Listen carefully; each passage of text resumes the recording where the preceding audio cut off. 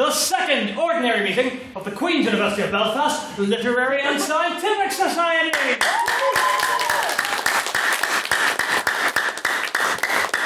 Apologies for the change in venue, the slightly late start, and the lack of seats. Don't get there. You'll be fine. It's really what you're here for is debate, right? It's not comfort or ease of accessibility. And that's what we have tonight. An excellent debate is lined up for you this evening, where we are here to discuss the motion of this House believes Islam is compatible with Western liberalism. But before that, we have just a few bits of parliamentary business to get through. So, first of all, announcements. The only one that I can think of right now, is that I've made a slight mistake last week, unfortunately, as I want to do. Mr. Bradley here had set up quite a wonderful system for the Freshers' Fair stall, a wonderful online system to record people's information and to timestamp it, and just general good stuff for recording your information. And unfortunately, I, like a fool, forgot about it and instead opted for the pen and paper equivalent. So, whilst we do still have that list, it is rather bare bones. It has only the information that the union requires. So, there's an online Google form which we will be releasing. It is actually up right now. You can access it by going to signup.litterific.com.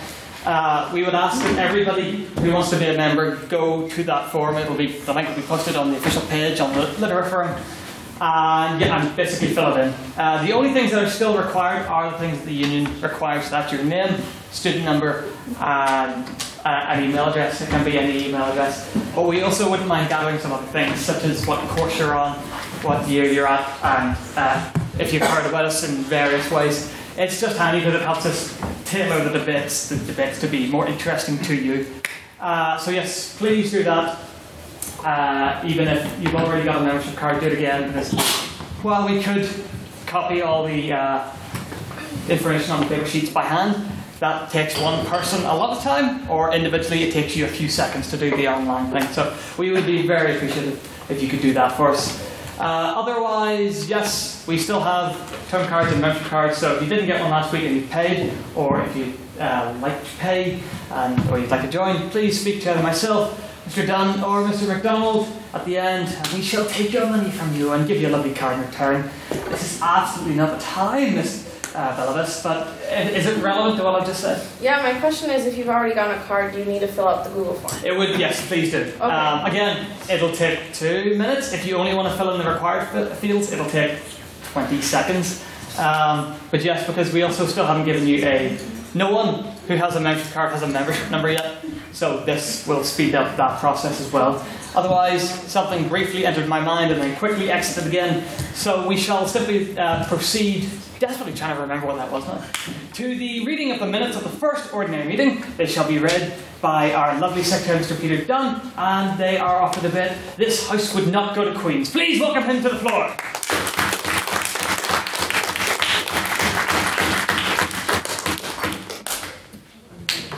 The second ordinary meeting of the 169th session of the Literary and Scientific Society took place on the 28th of September 2017 and was attended by 66 members.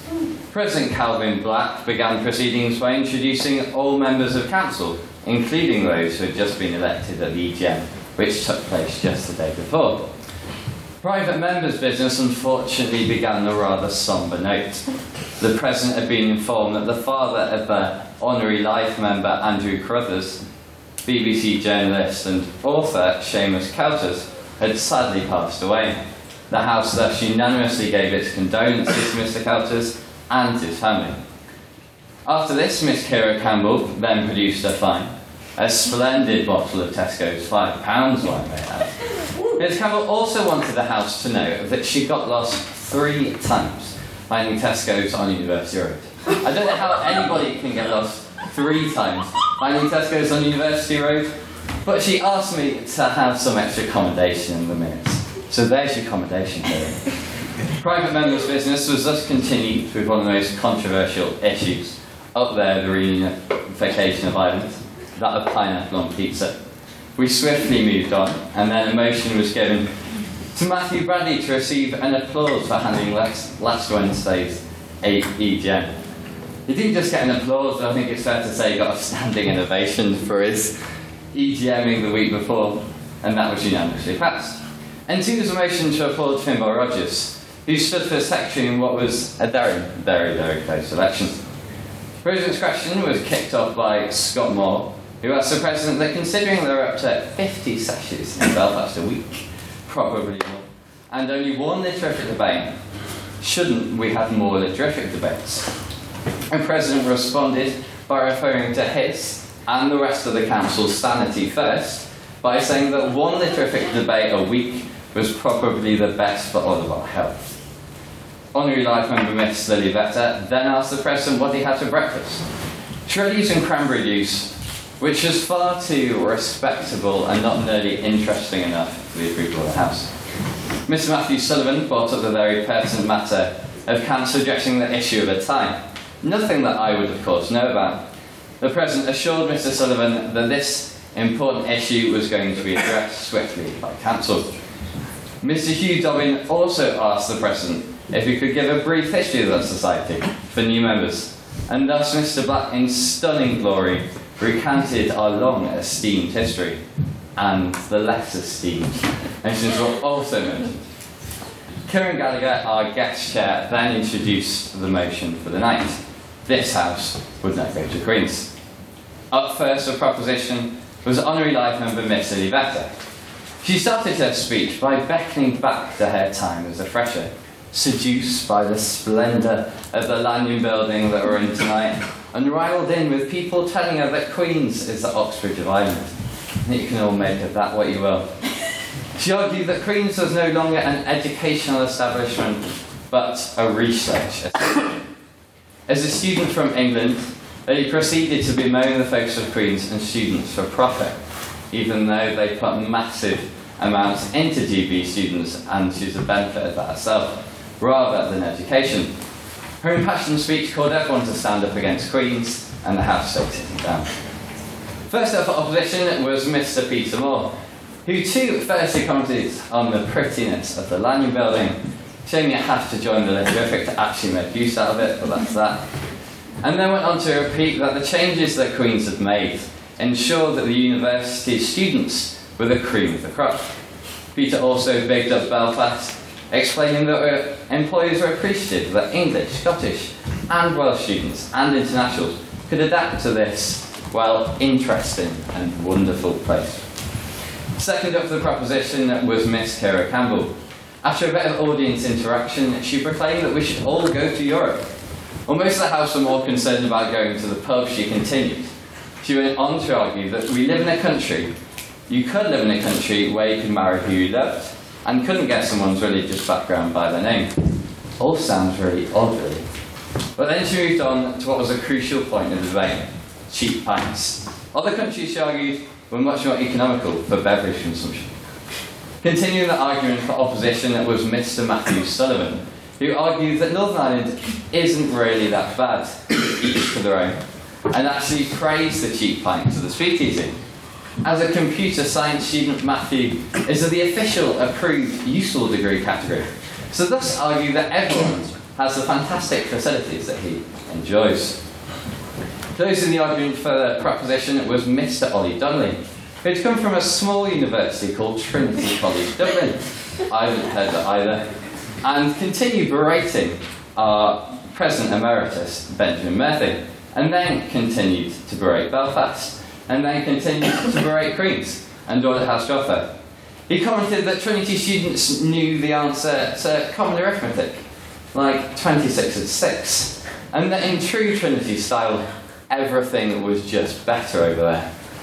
Finishing the argument for the opposition was our very own external convener, Mr Hugh Dobbin. Hey.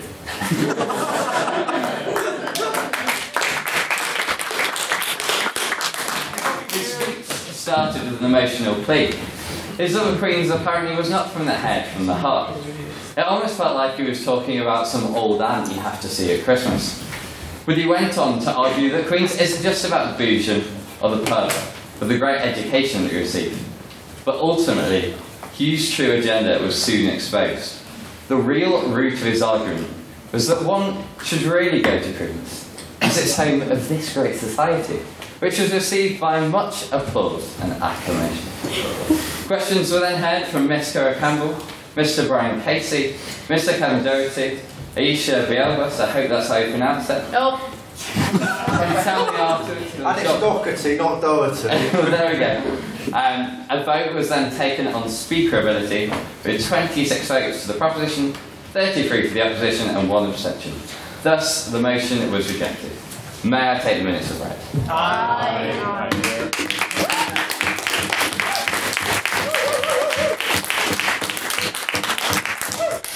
Thank you very much, Mr. Secretary. It occurs to me that there are, in fact, other announcements, which I'll blitz through really quickly. Next Wednesday, two weeks from yesterday, we are going to Stormont. Wow.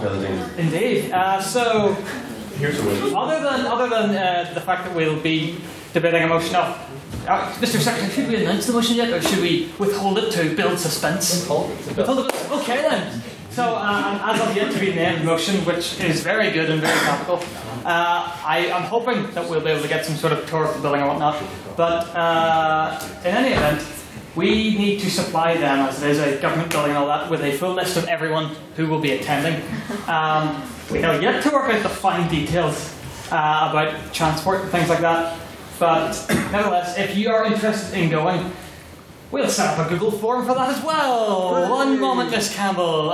It's about the Stormont trip. Yes, I will. Before I finish talking about that, I'll come to you. So, yes, that is, we're hoping that will either be free or very, very cheap to members of the society, like £1 or £2, hopefully no more. And to non-members of the society, you can still come, although we will be charging you more than that. You could cut us off at the pass by getting a membership before we close sign-ups for that. But in case I didn't say it already, because frankly I have no idea if I did or not, you have to have your name into us before Friday the 13th. So that's next Friday, just so you know. And just, if you're interested in attending a lovely trip up to Stormont, that is our traditional Freshers Mixer event up there, or speaking at a bit, either talk to us or fill in the form that will be going up soon. Miss Campbell. Can you inform the House, Mr. Black, as to how long the event will take? Because I'm afraid I'm a very busy girl downstairs. Thank you, Miss Campbell, for keeping me right. We have to be at Stormont for 2 in the afternoon, so we probably have to depart here no later than 1 by whatever methods we're leaving. And so we'll probably be meeting at the Senate room at about 1:45. Order in that corner. But yes, and as to how long it should take, probably the length of an ordinary meeting if there's no tour. I don't think there's a tour because I don't think in previous years we've gotten a tour. But so yes, hopefully it'll be all done by approximately 4:30. But if people would like it to be less than that or longer than that, 1, they can leave at any time, and 2, we could look into extending it somehow if you just never want to leave Stormont. But yeah. So other than that, also just worth pointing out that we record the audio of these debates. That is a thing that happens. Speakers generally are aware of this and have kind of implicitly agreed to be recorded. Speakers from the floor, you can ask to be removed if you want, but again, it goes up online. It's listened to by like 100 people, so it's just like an archival thing really for us that we like to do. So I would hope that no one would object, but the option's there. Otherwise, once again, something has gone into my head and gone out again. But we will move on to private members' business for now. So this is a fun part of the evening for any member of the Johns.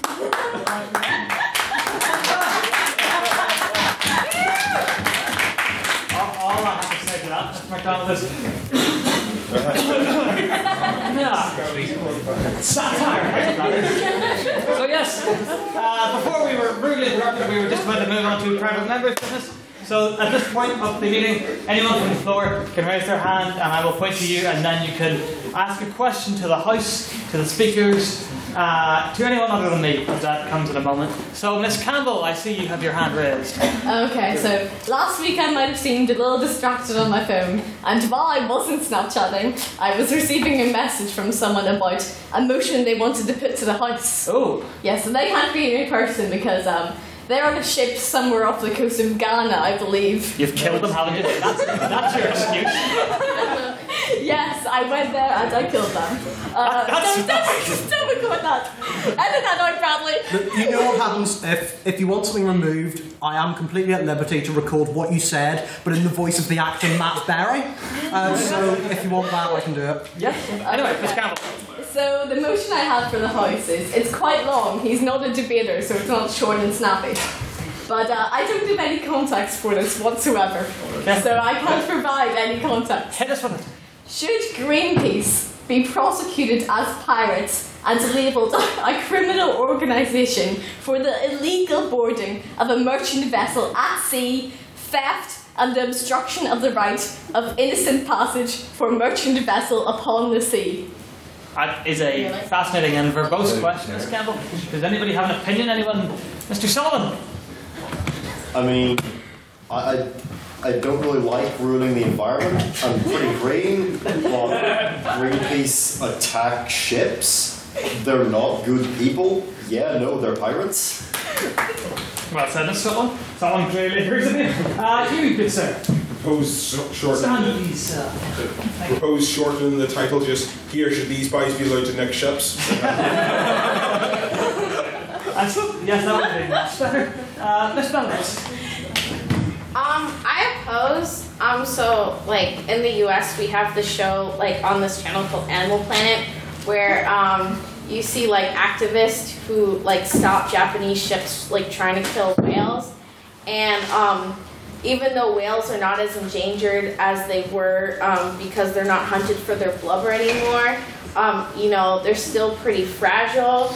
And I do think that a lot of the fishing industry has such a negative effect because Greenpeace usually they do this for like fishing ships, and we've really lost a lot of fish, and there are a lot of endangered species of fish around the world. And so I do think that it's important activist work. Yes, they may be pirates and it might not be by law, and they are breaking the law, but I do believe that it's the right thing to do because of the shape that the ocean ecosystem is in today. Thank you very much. Yes, Mr. Nairn? Yes. I would just like to add that if Greenpeace are actively involved in piracy, where can I sign up? That's the start. Anyone else? Yes, Mr. Hickman. As much as I appreciate the honourable member's opinion when it comes to the sentiment and the good intentions of such an organisation, but frankly, if we are going to make this change, this has to be done through legislation, by international accords, by conventions. These are not things that a extrajudicial, wayward group of individuals can attack ships, can cause absolute chaos on the seas. We have to have this regulated in some way, and unfortunately, by doing just a rampant free reign of an organisation is not the solution. Here. Here. It may provide some insight into Mr. Hickman's response there if I had properly introduced him as Mr. Hickman, student of law and secretary of the QB Law Society. Might have been a study there, yes, Mr. Thornton. Hello.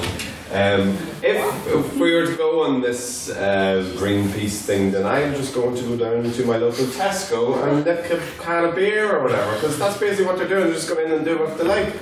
So there be no such thing as Thornton. You shall not impugn the good name of the society, Emma. I urge you to not do so. Mr. Dublin, seems you've already spoken. Yeah. And we'll take one more point. Oh, I was on a different point. This isn't what Well, then take your seat, Mr. Dublin. If anyone has one last point on the Greenpeace issue, we shall go with a new fellow down there. Hi, John Murray's. If we do not sort of, tell off Greenpeace for what they're doing, which is essentially piracy and one could consider terrorism, what's to stop other groups that may use the term, we're Greenpeace, to go and attack other ships? Some of these guys have done. A very fair point.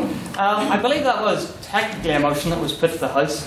So, He's going to be very happy, don't worry. Okay, so then we shall proceed to a vote. Can you give us a concise version of it? Oh, You don't need to read out the whole thing. Oh, wait. Greenpeace good, Greenpeace bad. No, I have an idea. Should Greenpeace be prosecuted as pirates? There we go. So, all those in favour of prosecuting Greenpeace as pirates, please raise your hands and say aye. Aye. Keep them raised.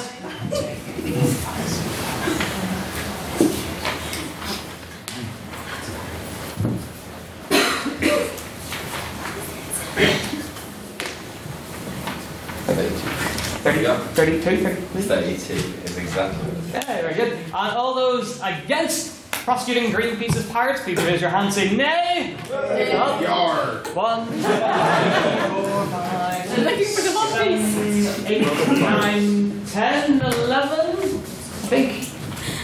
Right, 11, sorry. And all those who have no opinion on the motion, who would like to abstain, please raise your hands and say meh. Meh. Should be. That's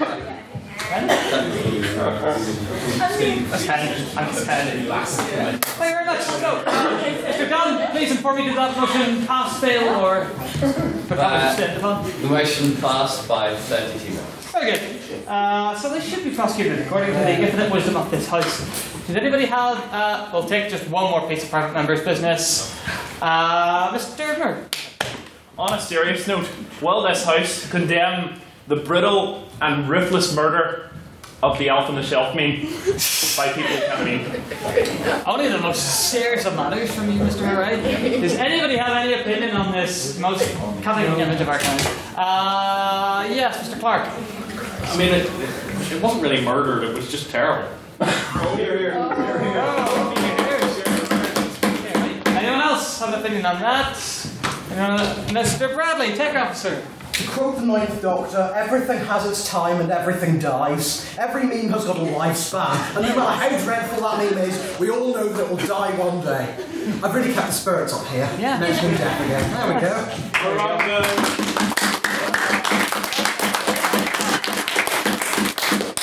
Mr. Bradley, I'm going to pretend that I did not just see you dab. Heaven knows what actions I would be forced to commit if I had seen that, but thankfully I did not. Okay then, in that case, I believe we shall move on to the President's questions. This is a fun part of the evening as well, when you can ask me things, and Miss Campbell, I swear... It's not the question. Oh, good. So, does anybody have any questions for me? It's not the question you think it is. I know, but I'll save it then, just because I'm thinking Mr. Stalin will ask the question. He always does. Normally I could be bothered to make up some big fake out spiel, and I dress this question up, but I'm tired, so I'm just going to ask, what do you have for breakfast? Thank you, Mr. Sullivan. I appreciate your honesty. Although I do feel as though you've subverted it somewhat by making your non-fake out the fake out. I see your game. I had for breakfast this morning the same that I had last week, a glass of cranberry juice, bullshitties with soy milk. Terribly boring, I'm afraid. Mr. Campbell, hopefully a more interesting question, more original one. This is what I wanted to ask last week when Ben was in the room. So it's a question I asked him during his time as president, Okay. and I feel it's very compelling, especially using Ben is sick with the flu. So I wonder what this will say about you next year. But Mr. President, do you consider your eating habits to be healthy? Oh, good heavens, no. That said, I wouldn't consider them to be actively unhealthy. I don't eat a lot of fast food. I don't really eat any fast food. I just don't really eat, which is a bit of a problem, admittedly. But I mean, it could be worse. Are you anorexic? Pardon? That's a very personal question, Miss Campbell. That appears to have taken more people by offence than I. I don't really care, but I suppose it's not the kind of thing you should ask. So don't do that, Miss Campbell. There's lots over here now. Miss Ferrari. Okay, Mr. President, as an international student, can you explain me what is all this concern about your eating habits? Breakfast, dinner? Explain this to me because I don't get it. This is a bad joke. Yes. I would honestly, because I could barely fathom the answer myself. Something to do with, in jokes and things that won't die. So anyone can vote in this one. this is a vote on prior opinions. So this is quite simple. All you do is aye, nay, or abstain on the motion. So, if a binding vote were held right now on the motion of this House believes Islam is compatible with Western liberalism, and you were to vote in support of that motion, please raise your hand and say aye. Aye. Aye. Raise, keep them up so we can count. 1, 2, 3, 4, 5, 6, 7, 8, 9, 10, 11, 12, 13, 14, 15, 16, 17, 18, 19, 20, 21, 22, 23, 24, 25, 26, 27, 31. I've got 32. It's got 31, so carry. All those who would vote against the motion, please raise your hand and say nay. Aye. 1, 2, 3, 4, 5, 6, 7. 7. Was your hand up there, miss? Yeah. And all those who have no opinion, who do not know, who wish to abstain, who wish to express no opinion whatsoever, please raise your hand and say meh. Meh. Give it up. 1, 2, 3, 4, 5, 6, 7, 8, 9, 10, 11, 12, 13, 14, Mr. Secretary. 13. Bugger. Okay, so I would now, any chance you have for me, Mr. Secretary, what I asked you to prepare earlier? No? Okay, that's fine. Well, in that case, it is my great pleasure to welcome to the floor now our guest speaker for this evening. Our guest speaker is very well versed in this area, and in case you can't tell, I'm vamping because I forgot my cheat sheet. So hopefully, and I apologise, good sir, he will give himself a proper introduction to you all. So all that remains for me to say is I urge you to welcome to the floor our guest chair, Dr. Livingston Thompson. Very good.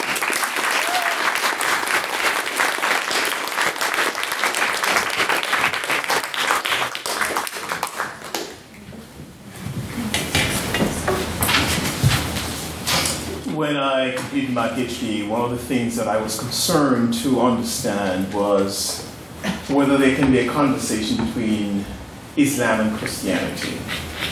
And my first publication actually had to do with this very topic, a conversation with Islam, and what formula for conversation that might have. So I'm particularly interested in this field, and I'm also very happy and privileged to be able to be here with you this evening to consider this topic. Debates in general are fraught with, what may say, difficulties, due in large measure to the fact that often, when terms are used, the contending parties do not understand them in the same way.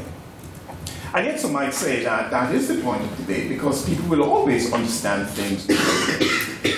However, there is no charm in absurdity, and it will be a complete waste of time to find at the end of the debate that we are contending over terminologies, or simply splitting hair. It behoves the parties in tonight's debate then to satisfy us that this is not simply a terminology fashion show. And yet, given the mood, the issue of terminology is not insignificant. It's important that those who propose the mood and those who oppose do not fall into the classic error of assuming that Islam refers to a homogeneous religious community. There are different kinds of thinking within Islamic communities worldwide. And the perception that of what is essential in Islam varies from place to place, or even from epoch to epoch. The same is true of liberalism. Liberalism in the so-called West. So thinkers like Locke and Voltaire and Rousseau, Hume and Adam Smith, to name a few of who have made contribution to what may be regarded as the liberal project, did not all say the same thing. For this reason, we can speak of classical liberalism, we can speak of neoliberalism, for example. And if we think about continental Europe, when compared with, say, the United States of America, we find that there are different emphases. In brief, then, without being pedantic, the contributors must ensure that we are not lost about which Islam are we talking about, and which liberalism are we really referring to. With that, then, I will invite then the speakers to get their positions ready. I do not have the names here, so if I might be helped, Mr. President. Yes, certainly.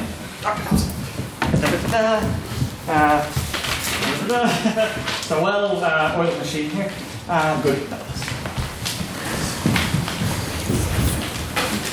Well, I do not need to recite for you the usual rules relating to our debate, but the ones that I believe especially is of virtue is respecting the first and the last minute of the speaker's contribution, so that and give them the discretion within those 5 minutes whether or not they will take your question. So the first then to speak for the proposition. This House believes Islam is compatible with Western liberalism.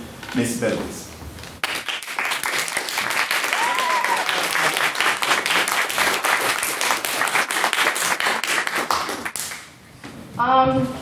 So I will start off with a sort of funny note. Calvin, I feel bad that you've only had Shreddies today, and I wish you could experience breakfast in the US. So I think it's really important for me to introduce myself before I begin with this debate. My full name is Aisha Allison Balbas. I consider myself to be biracial. I'm half white, half North African. I'm Muslim. I'm a study abroad student from the United States. And I consider myself to be very, very Western and very, very Muslim. So here you go. So the two terms, I wasn't planning on saying this, but because the intro speaker brought it up, so the two most terms that are deeply misunderstood are jihad and sharia. Sharia just means Islamic law. It's just like, it's very basic. It's like theological law. It's like the reason why I don't eat pork or drink alcohol. It's not like any oppressive down. And jihad is the same word as crusade. It means the exact same thing. It's the literal translation. And it means internal struggle, and it can mean internal struggle like quitting smoking or not swearing or something like that. So I just want to begin saying that I was very frustrated with this idea that Islam and the West are two totally different things, because I'm those things combined. So I'm really, because this idea that, Islam is compatible with Western liberalism already sets up the paradigm of the East and West. So this whole thing is about destroying that. So things that we believe to be the core aspects of Western liberalism, like feminism and social freedoms, are actually not Western, and in fact existed long before Western feminism and social freedoms existed in the US. In the Quran, it says that men and women are equal, and in the Muslim world, in the ancient Muslim world, which spanned from Spain to China, women had property rights, rights to marry who they chose, and rights over their body long before Western women did. In some places in the West, women still don't have these rights, and they did long before.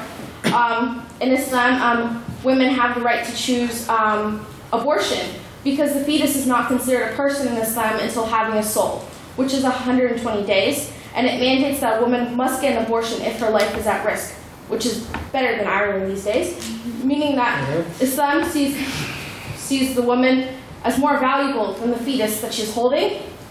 The Quran says religion is not compulsory, which is a deep belief of secularism and social freedoms. Many of the tenets that we consider to be Western were actually part of Islam long before these values existed in the West.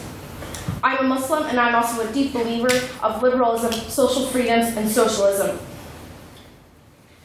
You can give me any issue, and I can tell you that it is compatible. You'll probably be a little shocked with this one, but yes, LGBTQ rights are a part of Islam. The Quran mandates no punishment on same-sex relationships, unlike Christianity. And interpretations of bans of homosexuality can be understood to not be about sodomy, but actually about rape, sexual assault. Yes?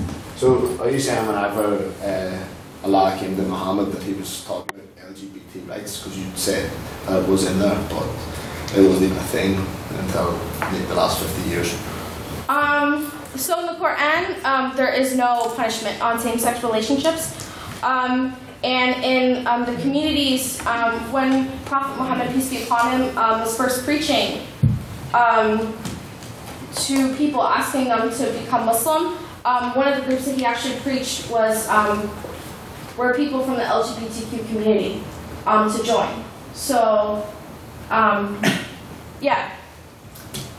And societies were far more open than a lot of societies in the West at that time. If you look at Andalusia, can I finish first? In Andalusia, in ancient Spain, which spanned about 900 years, Muslims, Jews, and Christians lived in relatively peace and harmony. And intellectualism, scientific advancements flourished at this time. Islam even believes in rights for sex workers. It actually says that prostitutes should not be harmed or punished, and that if someone does not want to be a prostitute, that there should be resources in the society to help them get out of that. I see no contradictions between my liberal and socialist beliefs and my religion. In fact, I believe that my religion supports my activist work, and my activist work supports my religion. Point. Yes? I'm really interested in hearing about your experiences, and I think I'm getting into that. Evidence is really good. But would you say you're representative of a majority of the people who are like you? So the thing is that Islam used to be a very liberal, if you looked at the Muslim world spanning from China to Spain in the ancient Muslim world, it was a very open and tolerant and accepting world of different religions. Even the Ottoman Empire, there was LGBTQ literature and poetry, and people who wrote that were not shunned. What happened was colonialism destroyed a lot of openness and acceptance, and so a lot of the advancements that happened in the Muslim world have unfortunately been destroyed. And so it's up to people like me who I'm actually very privileged when you look at many Muslims around the world, because I have the opportunity to get education. And so the thing is that you cannot compare me to 1 billion people, because I'm much more privileged than the 1.5 billion people who are Muslim. But I do feel a big weight on my shoulders to educate people who are Muslim, people who aren't Muslim, to accept these values. In the US, I've worked and campaigned with mosques, political campaigns, social justice campaigns. I've done work in the LGBTQ community. Am I done? Is that 7 minutes? No. Point of order to myself. Apparently, roughly how much time would you think you have left? Like a minute. Minute. Would the House like to offer her an extra minute? Yes. Can I get a seconder? Second. All in favor, say aye. Aye. All against, say nay. Okay, Ms. Douglas, you have a further minute, please. Alrighty. So, I've worked on many issues that are considered to be Western, and never once did I feel like I was going against my religion or my personal beliefs. I grew up as a Muslim in the most liberal cities in the country, Cambridge, Massachusetts, which is where Harvard and MIT reside. Massachusetts was the first state to pass same-sex marriage. It's very liberal. And we were the first city, one of the first cities to have Eid as a city holiday and have a city councilor as a Muslim. And in my opinion, Islam in America flourishes in the most liberal places. Finally, Western liberalism would not exist without many of the advancements that took place in the Muslim world, because the foundation of Western liberalism is the Renaissance. That's what a lot of people say, it's the Renaissance. And the Renaissance would not have happened because the Greeks like Archimedes and their work would have been lost, except Muslims translated into Arabic, which then was translated into Italian, French, and all these other different languages. And also the first university in the world was created by a Moroccan princess in Morocco. So Queens would not exist without the university in Morocco. I rest my case.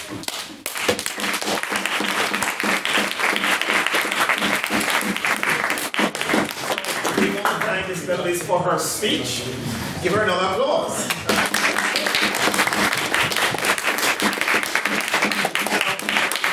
And now Mr. Edmund Doherty for the opposition.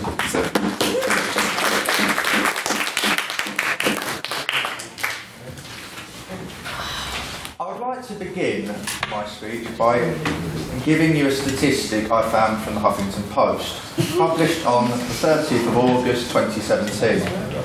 This is taken from a survey by Hope Not Hate, a British charity that specialises in promoting peace within the UK.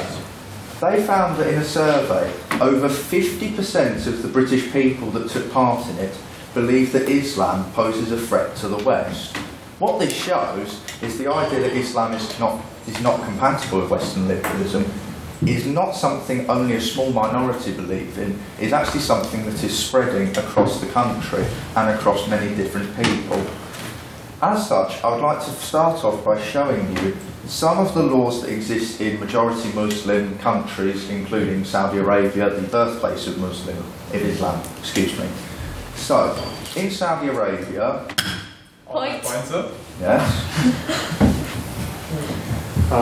Would you be knowing when Islam was born? 610. Would you be knowing when Saudi Arabia was born? Okay, in what is now referred to as in what is now referred to. You're more than a millennia of just pointing that out. Anyway, so on the 3rd of October 2017, an article was published in The Independent which stated that there have already been 100 executions in the country of Saudi Arabia. Alongside this, in Tunisia, which has Islam as its state religion, the inheritance law states that a daughter is only entitled to half of what the son would receive upon the death of a father. On that point, sir? Yes. Would you be knowing the fact that Islam was in fact one of the first religion to actually give a woman any rights to inheritance? Yes, but how does that change what is currently going on in modern times in majority Muslim countries where the inheritance law is far more unequal than it is in the West? On that point. No bargaining, sorry. No bargaining. You need to give them a minute or two or a couple of seconds to keep going. Alongside that, I would also like to point out that the difficulty between Western liberalism and Islam is actually already occurred. A week ago, the London School of Economics was actually ruled in a court case to have done something unlawful. What? Well, it was the fact that the Islamic Society gala dinner had the different genders segregated by a curtain, which is unlawful because it goes against most of the gender rules that we've established in this country over the last 100 or so years. That's not actually like from the religion. That's a cultural thing that has been influenced by It is the Society of the Religion of Islam within this university. Go back and forth. I'm sorry, I shouldn't let him answer. Alongside this, I would also like to speak about Muslim leaders and Muslims' opinions on this idea of compatibility or incompatibility. Influential Indonesian Muslim leader Yahya Khalil Stakuf, yes.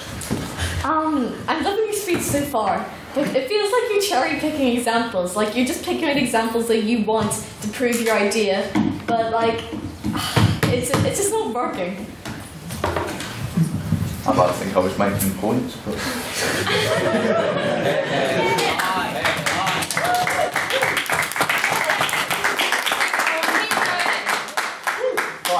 I shall more clearly state that my current point is the idea that even Muslims themselves have actually denounced the idea of Islam working within a Western liberal society.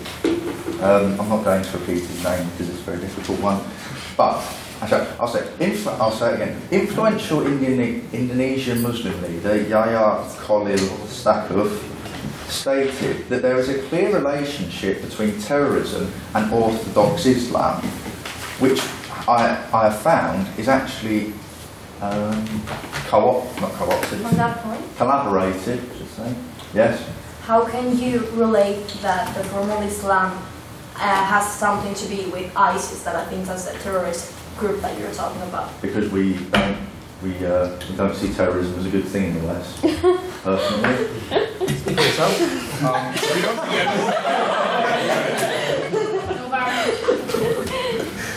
Alongside this, I found that actually an English person has stated it. Majid Nawaz was actually a former Islamist and also a former parliamentary candidate for the Liberal Democrats in the 2015 general election, said that there is a connection between Islam and terrorism. This was in relation to his show on LBC, which I don't listen to that station, but, you know.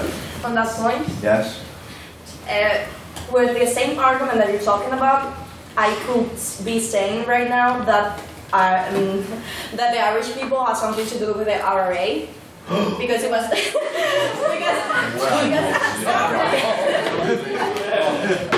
it was the same following argument that you're telling us about, that Islam is directly beyond or behind the ISIS. We could say the same thing, didn't we? Okay, I shall make a statement on that actually.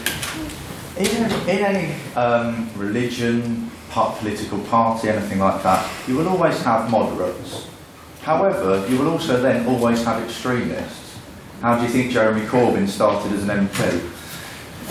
In the same case, Islam has extremists. This is not something that we can merely just ignore and deny. As such, I would like to speak to you about the Islamic calendar. On that point, sir? No. Check the time. So, last year was 2016. When the Islamic calendar, it was 1437. And I'd like to show you an example from what happened in 1437 in the Gregorian calendar. In 1437 AD, James I of Scotland basically stabbed. I really don't want to make a habit of this, but could you finish your speech in one more minute? Yes. Would the House like to give him another minute? Yeah. One more minute. He did take a lot of questions, so it seems fair. Just quickly, all those in favour say aye. Aye. Against say nay. Okay, go ahead. You have one more minute. Please finish within that time. What that shows is that our culture has changed. Has Islam's yet? To finish, I would like to give you a quote of my own. In the liberal society, if someone identified themselves as a woman, liberals wouldn't stop that person's identification, would they? So why is it that whenever there's a terrorist who happens to be Islamic, they ignore the fact that he is Muslim?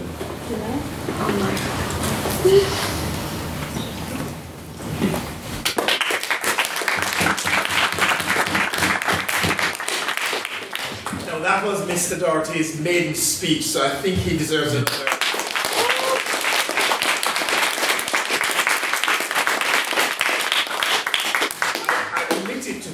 Noted that Ms. Willoughby's also made her maiden speech, so in retrospect, an applause for her because of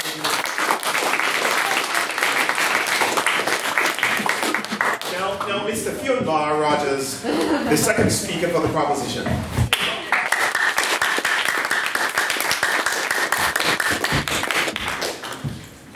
Ladies and gentlemen, and everything in between. Firstly, Mr. Doherty, just because an idea is widespread does not make it true. 50% of the British people also chose to commit economic suicide last summer. Settle down. And I don't believe that referendum result was in keeping with traditional liberal values. And that moves me nicely to this point. Actually, no, hang on, I'll come later. No, sorry. Got ahead of myself. When we're talking about Islam, for the last 7 minutes we seem to be thinking about it as some sort of monolithic thing, which it very much isn't. Speaking as someone who's raised Catholic, I have a lot more in common with liberal Muslims than I do with, say, for instance, the Free Presbyterian Church, or even the traditionalist wing of the Catholic Church. The Abrahamic religions are a vast spectrum which have, over the last millennia, at various points, in various ways, stolen and borrowed and stolen from each other. And then Vivian's point is quite a bit earlier, but then I changed my mind. Who are we to judge who adheres to the values of Western liberals when Western liberalism when we have never done that ourselves to any meaningful degree. We have on paper, but we've been more than willing over the last few centuries to cast those principles aside when practicality got in the way. The earliest example would be the early example, that of ancient Greece and the very foundings of democracy, where democracy was restricted to only those people who would be eligible for membership of the Culture Club in 1927. And ancient Athenians also kept slaves. Yes, they recognised this was wrong, but at the same time, who's going to pick up our stuff? So it's an example of practicality getting in the way. And between then and now, we have, in the last century, seen power struggles for states which have... democracy and liberalism has never been an easy ride. It has always been thoroughly resisted at every single turn. The best example would be the United States, which, as Christianity has always had the tradition of burning heretics, the United States has kept this alive by US Army chaplains blessing US bombs and soldiers as they are sent out to other countries. Here, here. The US like to think of themselves as the greatest democracy in the world, but in any real terms, they've only really been a democracy for about 50 years. The Declaration of Independence, yes, declared that all men are created equal, and funny enough, it was the first time anyone had ever fought to write that down. But the Constitution then went about creating a long list of addendums of what a man actually was. Women then wouldn't get a look in for until about 1920. And then moving closer to home, we have Europe, starting in Britain, which has messaging himself as being the mother of all parliaments and having a quite a civilised approach to empire. Point. No, go away.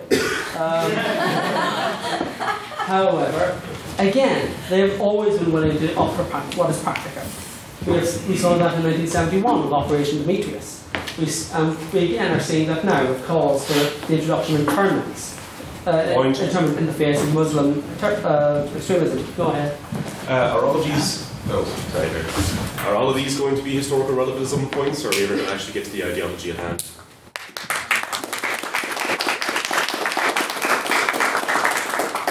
Not really. I'm a historian, this is what I do. When we're thinking about Europe, what do you think both adhere to the values of liberalism and also was more stable? Iran under the Shah or the Weimar Republic in the Second Spanish Republic, considering how the three of those ended. So on that point, yes? What do you want to mean about that? Spanish, I mean, what's engagement in there? Well, it's about 10 years of liberalism and democracy, and then it completely fell apart. We're bound back to fascism. Point. No, sorry, no. I thought I had more than That's a fine, Mr. Rogers. I just finished. So Okay, well, there you go. Thank you, Mr. Rogers. Fine, Mr. Rogers, that wasn't your maiden speak, was it? No. Okay, very well. Give him a hand anyway. I regret this is not a representation of democracy, so I can hand over some of your time to somebody else. Mr. Con O'Neill for the opposition, 7 minutes.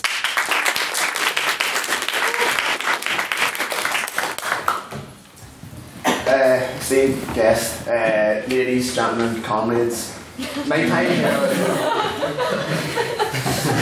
here will be spent largely over two areas that I believe this debate fits into, which are that of the direct teaching of Islam and its effective indirect outcomes.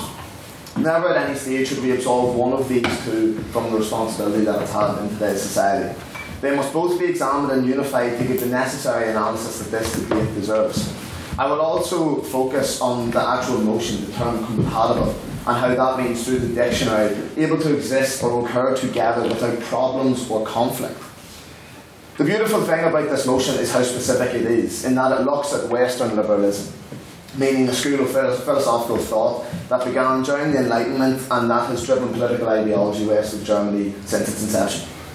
It's important to always keep in mind, as this argument progresses, the pillars not of Islam, but of liberalism in the West. The idea of democracy, the idea of freedom of press and of thought and of speech, the idea of religious freedom and religious tolerance to all religions, the idea of secularism, meaning religion out of politics, the idea of gender equality and of the rule of law as decided by our elected officials. The reason it is the most dangerous of all the major religions is that it makes the assertion that it is the last and final truth to be spoken by God. This immediately is a temptation to violence and intolerance, the fact that it is the last. And if you note, it's a temptation that they are quite willing to indulge in. On that point, do you not think that's a bit of a leap? Is it? In logic, yeah. Well, look what's happening in society, look what's happening. Yeah, but to say... Go back. Okay, with regard to events, look what's happening, I think it's to say that the indulging it is pretty fair. I am quite tired of the privileged positions and the looking back on the good old days of Islam. Look at what the religion is now and in its current form. For example, if I was talking in the 1930s, I would definitely say that the Catholic Church was the most dangerous religion in the world, and its open alliance with fascism and Nazism, and how they will never be able to recover from that in that time. The ultimate aim of Islam, as seen in the scriptures, is to end up with Sharia, that is the religious law rather than our civil law. And in ways I could nearly just drop the mic and be done with this speech. Because Sharia and our civil laws are about as compatible as oil and water. And this is the crux that Islam should be rejected on and should be ridiculed and ousted from our society if we wish to remain a liberal, free country. On that point. No, thank you. The first speaker said that Sharia wasn't oppressive, but what if it was implemented here? So for the people who don't indulge in the Islamic faith, I will be prosecuted on the religious law. On that point, if you are not Muslim, you are not objected to Sharia law. That's like a really big point. And the thing is that a lot of these so-called oppressive governments were actually put in by the U.S. and they were not chosen by the people. Here. I'm never going to defend the US or the British Empire for that regard, so I won't wait. With regard to Islam, I don't really waste time in terms of getting into the ideology that an angel came to an illiterate merchant warlord in Arabia, and speaking Arabic to him, the illiterate man somehow wrote all this down into scripture for everyone to read. I'm not going to waste my time with it. And I don't think that I'm being harsh on Islam, I'll be harsh on all religions, and I think they're all equally nonsensical and ludicrous and we should reject them. However, Islam is by far the greatest threat facing our way of life in the West, and we should fight against it while we still can. The religion is unashamedly intolerant to promiscuity, to alcohol, homosexuality, adultery, to other religions, things that are tolerated in our society. And I will bring back the idea of compatibility. Is this compatible in the West? Are these our values? Let's have a look at how Islam in the world has fared out so far, in the states that have adopted it, for good or bad. The human rights abuses, gay people are stoned, women are raped without repercussion for certain garments that they did or did not wear. Women can't vote, they can't drive. Wahhabism and jihad is peddled by rich oil oligarchs in the Gulf, and it is exported then to our societies. That is what's happening now in its current form. And let's not forget the most recent religious genocide in the Middle East that saw a Sunni militant group attempt to create a caliphate whilst murdering, maiming and raping their way through the origins of civilization. If we wish for these things, well, we should look to this religion to instill it in our own democracy. In what way are these real world outcomes compatible with the ideals of our Western liberalism? On that point. Yes, I would think. I get the sense that what you're saying is that brutal, heavily extremist theocracies are incompatible with Western liberalism, not necessarily Islam.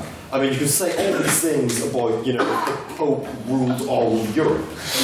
And also the Pope was a giant fascist guy.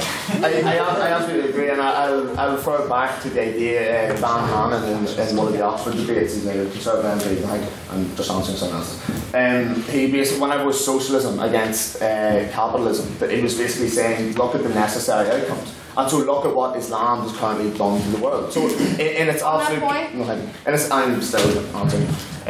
So in that case, I think you also have to look at the necessary outcomes of what has happened.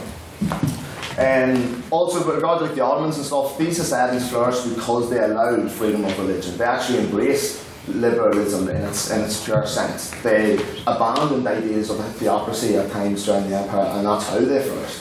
And that is essentially what this is. It's a battle of ideologies. It's democracy against theocracy. And you can choose which one you wish. On that point. I'm in my minute on it. Sorry. Yes.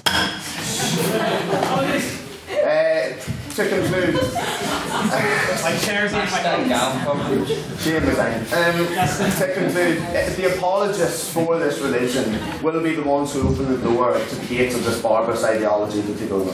The people of tolerance, of multiculturalism and kindness in their hearts will effectively be the people who will tie the noose from which we will all hang. It is here that our society shall fall if we appease these irrational and dangerous thoughts.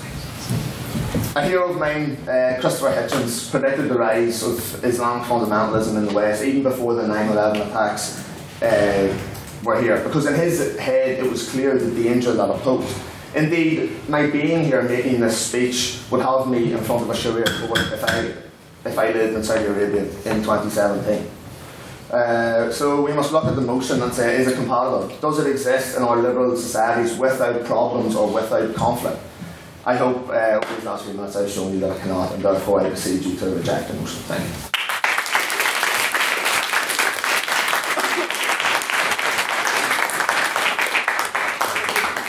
I'd just like to briefly point out a couple of things. First of all, when someone has been asked a point of information, they can decline it. They don't have to take it at all. They can decline 100 or they can decline 1, whatever. If they do take it, when they're answering that question, you can't ask another one during their answer. And once they've started back on their speech, let them get through at least 2 sentences before asking another question. They put a lot of time and effort into writing their speeches for tonight, so it's a little respecting. Also, anytime I do something stupid, which is going to be frequently throughout this year, please shout shame, resign at me. It's the only way to stop me. Yes. Anyway, apologies for that. So, thank you, Mr. President. Yes, you have the right to be. These chairs are awful. That is from more the quotes as well. Yeah. Where's the quote right? So, well, thank you, Mr. President. We want. So, can we have another hand for Mr. O'Neill?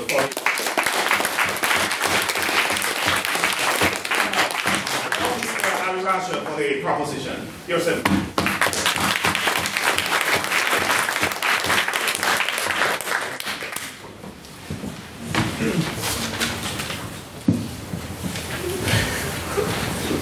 Ladies and gentlemen, I'm not used to the style of debating, so I'm just going to keep it simple.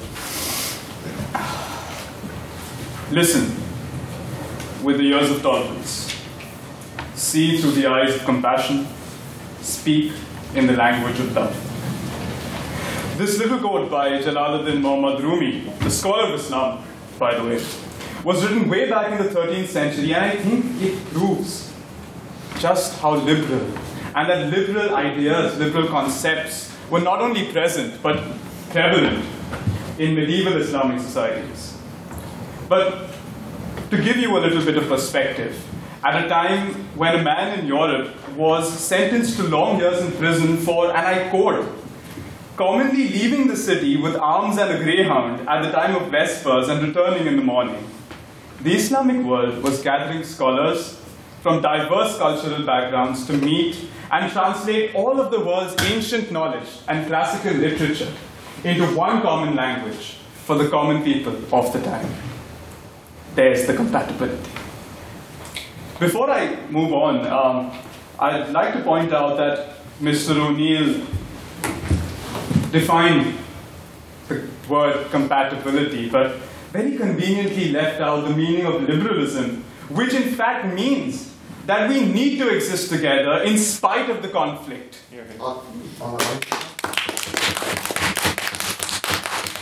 So let's move on to addressing the elephant in the room, violence in Islam, radical Islamic terrorism.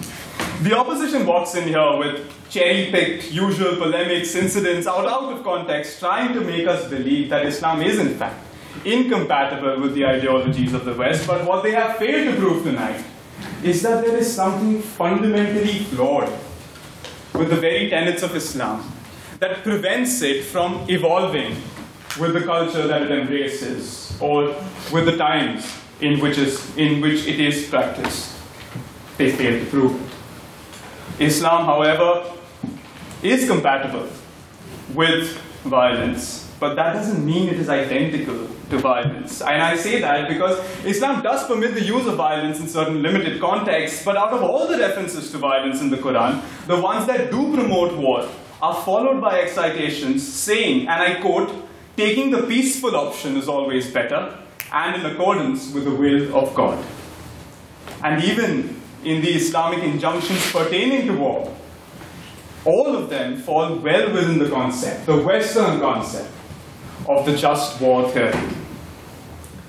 But to be fair to the opposition, because I realize that when one is opposing a motion as controversial and as volatile as this one, any negative statement can be viewed as intolerant or right-wing. But the fact is that they're still here, standing up here and saying what they have to say, oblivious to the fact that if Islam was in fact incompatible with Western concepts, a group of extremists would be barging into this room, screaming the name of Allah. But we're all still here. Don't write that out, it's not out. On that point. We're all still here, sitting, debating, urging the House to view Islam the way a majority, an overwhelming majority of Muslims in this world do, as a religion of justice, liberty, and love. On that point. A religion just like yours, as compatible with the modern world as yours. On that point.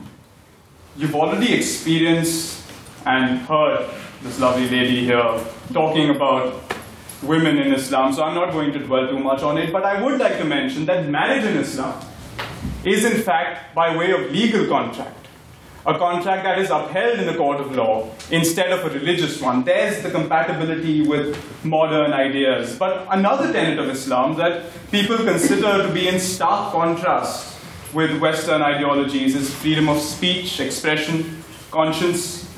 Well, believe it or not, suppression, repression are actually forbidden in the Quran. So I implore you not to judge a 1500-year-old text.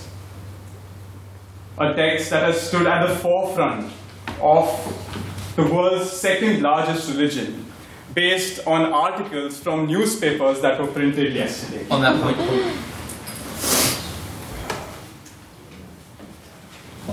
Within the Quran, in fact, there is no text that forbids freedom of expression or suppresses it by any means. On the contrary, the Quran encourages people to discuss matters openly, protest, accept or reject ideas, and bring about all the evidences that might be available to contest Islamic teachings. On that point.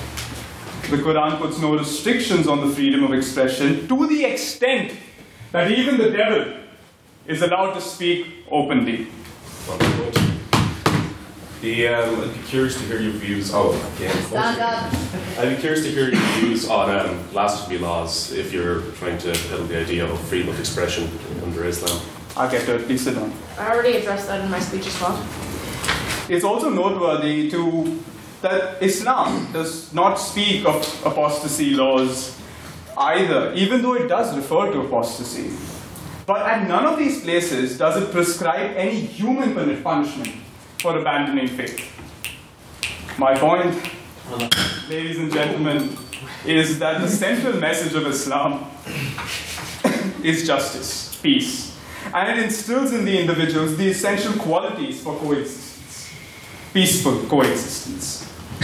The opposition, the fanatics, the so-called radicals, anti-social elements can believe in Islam's incompatibility all they like, but it is up to all of you to not confuse the teachings of a religion with the history of the region in which it is practiced.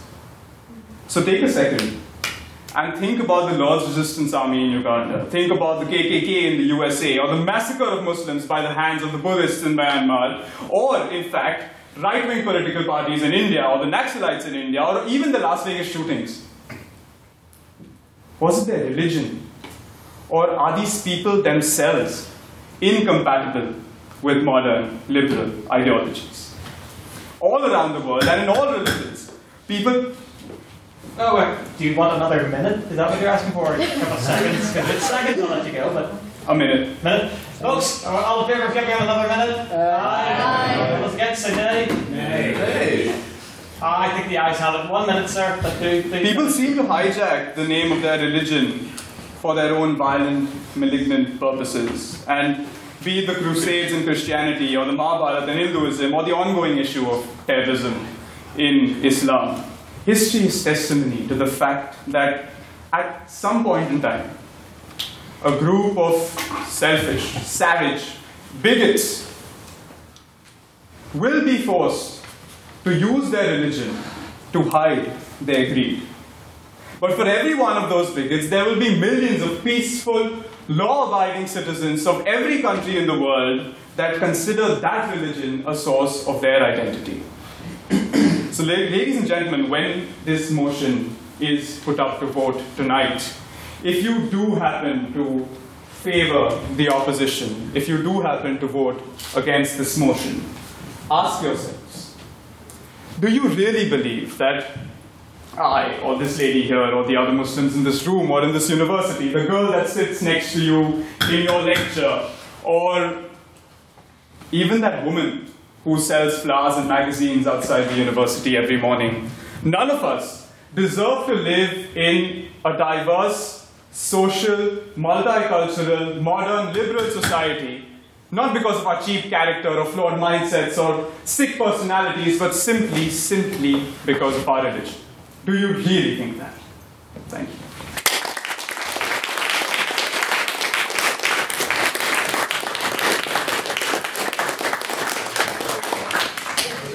Well, Mr. Ali was also making his maiden speech, so he does deserve another applause.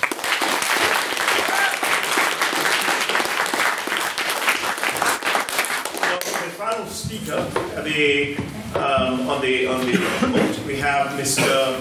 Conor McNamara for the opposition. Probably won't deal with it properly yet. I think it's crucial that we divorce this debate from the knee-jerk reaction of people, which is to denounce one side as bigots or one side as extremists and all that, and try and focus instead on the clashing ideologies here. To go and examine some of the proposition's first points, it's an early point that was made on the definition of jihad, which was that it was just a struggle. You're half right, it's a struggle with the addendum that it's a struggle against the enemies of Islam. So it's not like quitting smoking, it's more like waging war against apostasy. My main,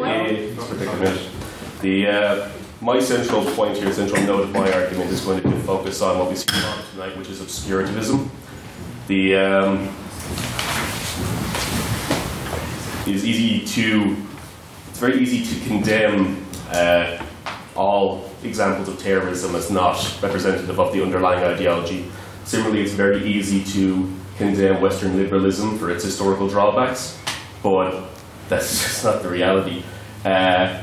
What we're seeing nowadays, as was said about modern Middle Eastern states and Middle Eastern governments, that they are either put there as a result of US foreign policy or have no connection to the underlying ideology, just isn't the case. What we're seeing at the moment is a spiritual ideology existing which views its aims in zero-sum means and which are irreconcilable with the system that we've established here in the West. There's no room for creative interpretation in Islam. God's view on slavery and apostasy are clear. Had he wanted them otherwise, he would have written them differently. Do I have a point? No. The choice here is whether the followers of the faith the choice here is whether the followers of Islam view themselves in terms of their actual day-to-day lives, or whether they view themselves as followers of a faith. There is a difference here in terms of a jihadist or an Islamist. The political subsect of Islam is just simply not going to be reconcilable with Western liberalism. The Quran, for example, I'm going to go off actually, no use me. The Quran isn't just a spiritual guidebook, it's also a political textbook. On that point? Sure. Isn't the Bible as well? No, the Bible does contain certain laws, like canon law and all that, and I'm trying not to get into a back and forth about talking about Christianity. We can back and forth over spiritual texts. But my main point is that, say, for example, the Bible, you can have extremist interpretations of it, but the Quran is viewed as the literal word of God. There is no creative room On here that for point, interpretation. On that point. No, he's answering a question. So you can be a follower of Islam, you can be a Muslim, but if you just follow the text to the letter and take it in all of its entire encompassance, you automatically end up in a position where you physically cannot abide by certain things which Western liberalism. The kind of the failure of this debate has been that we haven't really addressed, and I'm kind of at a shortness of breath now to try and wrap it all into the little time I have. We have not addressed the ideas of blasphemy, apostasy, jihad, takfirism, Jazeera, your Islamic law and all that. We haven't dealt with these yet. What we've done so far is to cherry pick historical and moral examples and point fingers at each other. The reality is that the actions of terrorists are emblematic of the underlying ideology. We're committing a no true Scotsman fallacy by saying that the actions of the Wahhabists in Saudi Arabia or ISIS or any modern day terror cell is not representative of an underlying ideology. Baghdadi, for example, is an Islamic scholar. To say that the actions of ISIS aren't an example of Islamic law being carried out to the letter. Sure. So, do you think it's reasonable to say that because... All right. Do you think it's reasonable to say that because there is a heavily extremist subset of Islam, that it is representative of the entirety of the religion in all of its forms? Yeah, this is a really interesting point. Most followers of Islam, of course, aren't represented by ISIS. But that's not the issue here. We're trying to tackle the underlying ideology. ISIS and terror groups and your extremists, your Wahhabists, your general political Islamists are an accurate representation of that ideology. They've just carried it out further. They've taken on both the political and the religious elements. 99% of Muslims don't. They're passively carrying out the religion like everybody else. And as was made clear, they can exist in a multicultural and ethical society like everyone else. Problem is that when you take on your political elements, you take your faith as a zero-sum game, which is what a subset of Islam does, you're inherently waging a war against everyone else. Liberalism, Western liberalism, is not a neutral ground here. It's been treated as this all-encompassing, all views are equal and welcome. It's not the case. This kind of view of neutral Western liberalism is held only by the people who practice it. In reality, your view is that you want to export your faith to the rest of the world. If you believe in the apocalyptic death cult views of extremist fundamentalist Islam, you're not going to coexist peacefully with your contemporaries. And the demographics and the statistics bear this out. Currently, we're seeing an exodus of Jews, for example, from the suburbs and inner cities of Paris, as we're seeing an ever-increasing, ever more extreme parallel society form. This is part political. Is it way out of time? No, you've got 1 minute. Okay, 1 minute. Okay, I'll wrap it up. Overall, essentially the points I wanted to make with my crudely drawn notes was that there are underlying elements of this ideology which are not represented in our two, but might I say, fantastic speakers here for the proposition. But they are real, and they are part of the faith, and you cannot cherry pick your way and shave off the sides of the faith and then declare that it is compatible with Western liberalism. Taken as a whole, Islam is an inherently political faith that is separate from its contemporaries, and it is a radical extremism which, carried out to the letter, does not mesh well with Western liberalism. You can make a choice between following the rule of law of society or following your faith, and that is an issue that we're still dealing with. I don't have the answer to that as to where you draw that line, but it's something that we need to solve before we go further down it.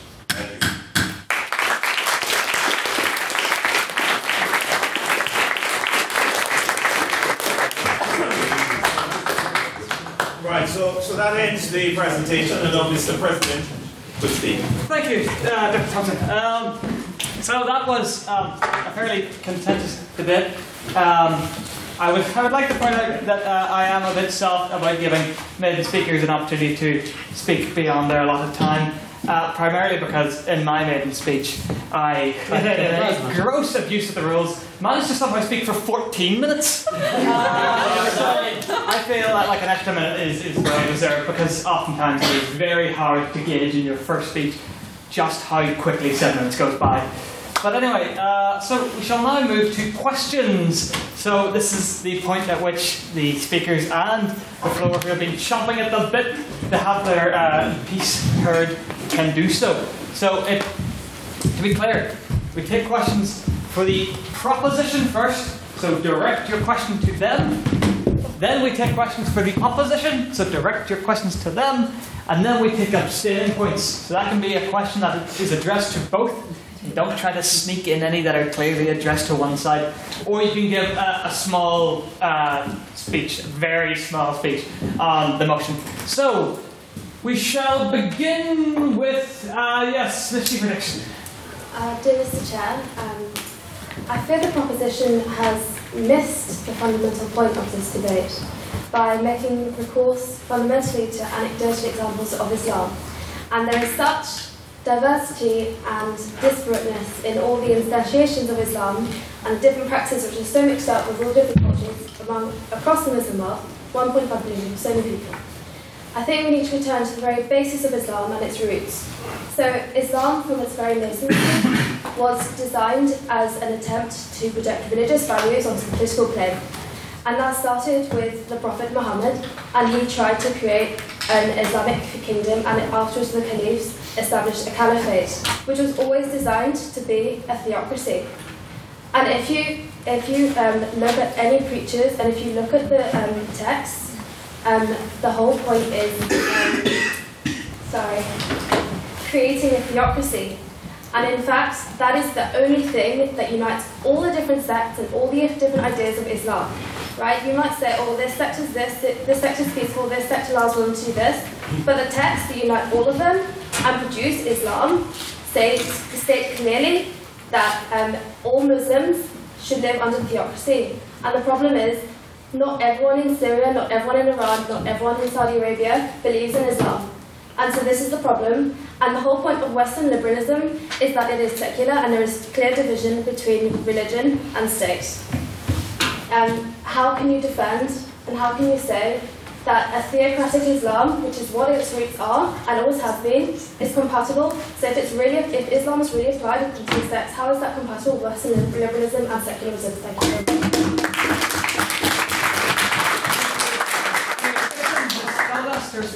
Yeah,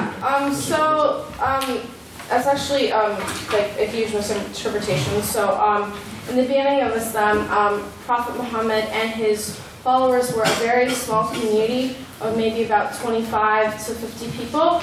What happened was that they faced a lot of persecution by the tribe at that time.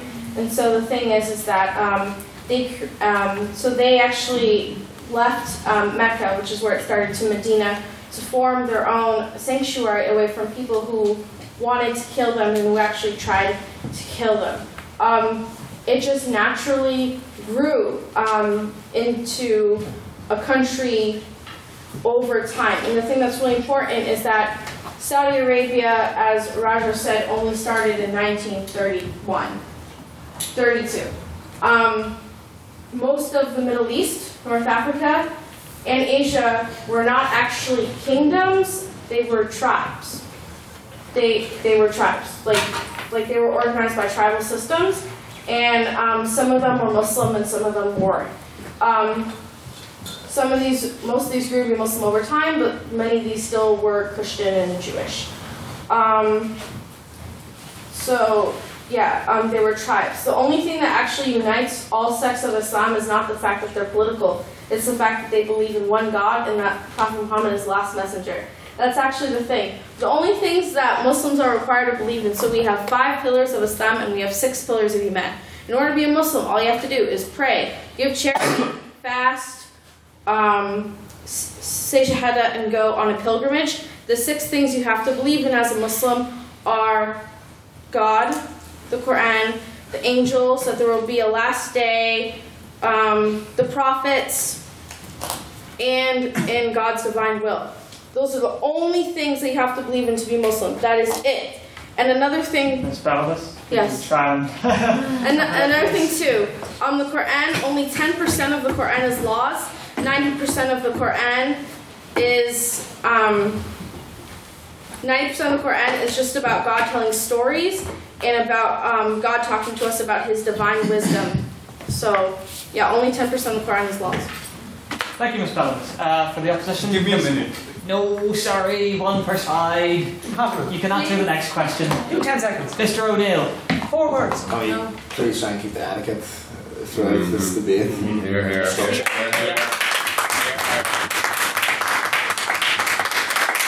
I think it's interesting that Islam was said it was spread naturally and not through divine conquest, as Muhammad was a military leader who marched on certain cities with an army of over 10,000 people. So the idea of it naturally spreading is interesting. A bit like the Roman Empire spreading Catholicism, and these things aren't necessarily. But it spread through Please. Secondly, I think with regard to, maybe I didn't make it clear enough, with regard to compatibility, the reason, as Shifa elegantly pointed out, is that it is a theocracy against our democracy. The Quran's penultimate aim, and it does say this in it, is to spread Islam and to create an all-encompassing caliphate under a religious law. Under a religious law. We followed the Bible right up until basically the Enlightenment, and then we said, you know what, this religion isn't good for us anymore. And that's how we went secular, and look at how our society is spread to everyone in all faiths. With religious law, that's one law, no other discrepancy, and so that's why it's not compatible with what we have here. I will now take a question for the opposition. For this side. Any questions for the opposition? Miss down there, back. Please stand. Project. I have a sort of question some point for the guy in the grey sweater. You made a comment saying about there's a direct link between Islam and terrorism. One of the most recent terrorist attacks in London was from a Muslim man stabbing Muslims coming out of a mosque praying. And there's a very popular clip of an interview from a Muslim woman saying the guy clearly wasn't Muslim because it was during Muslim prayer time. If he was actually Muslim, he would have been in the mosque praying too, not outside waiting to stab them. What's your view on that? Mr. Harden, respond. Please stand. Please stand. I think the best way I can describe that is by actually speaking about the different sects of Islam. If you look at it, you have things like the Sunni and the Shias are fighting against each other, which sort of shows you this weird thing of a theocracy of which they're even fighting each other. And yes, as it says here, Muslims are the majority victims of Islamic extremism. So what this actually shows you is that this is such a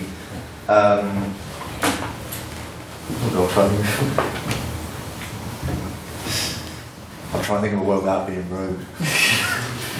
That would be advisable, yes. That's a terrible situation, perhaps? Well, yeah, it's a terrible situation where you have different sects of one religion fighting against each other. So what you could end up with is, I think this is comparable to the Reformation. Yeah, it's comparable to the Reformation, in which the Lutherans in Germany fought against the very strong Catholic members of the Holy Roman Empire. Bastards.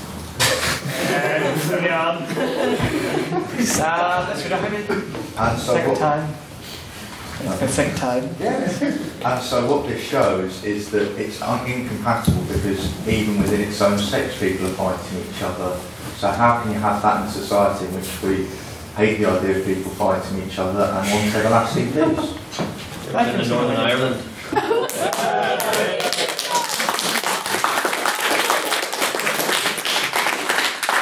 Anyone from the proposition like to respond? I'm guessing you, Mr. Raja. No, no one at all. No, you don't have to respond. Okay. For the sake of time, I'm now going to enforce I'll see how this goes. First of all, 2-minute responses from each side. If that is still too long, because I haven't been coming along the hour thus far, I will cut it down to 1 minute. I don't particularly like putting time restraints on intelligent and informative debate, but the House appear to be clamouring for it, so I shall give the people what they want. This is now a point for abstaining on the motion. Mr. Dobbin, do you have a point abstaining? Yeah, so it's something that I think has been missing from most of the debate, which I think is absolutely central to it. So I'd like to ask both sides of the House too, in the most clear terms, the most brief terms, and without sugarcoating or explaining how the two connect to each other, what do you think Islam means for the purpose of this debate, and what do you think Western liberalism means for the purpose of this debate? As simple and as plain.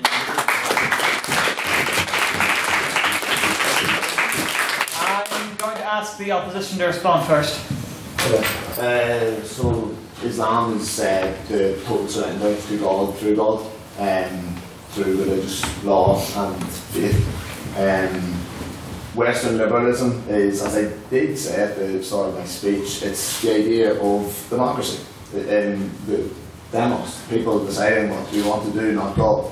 It's the idea of religious freedom for everyone, not one single religion. It's the idea of freedom of thought and freedom of press and freedom of speech and freedom of markets. That is all Western liberalism, and I think that's the distinct difference. Thank you, Mr. O'Neill. Would anyone from the proposition like to respond? Mr. Raja. I think the three of us have already spoken about Islam and what Islam is. So all I'll say is that Islam, according to any of us, or a majority of Muslims, is just a way of life.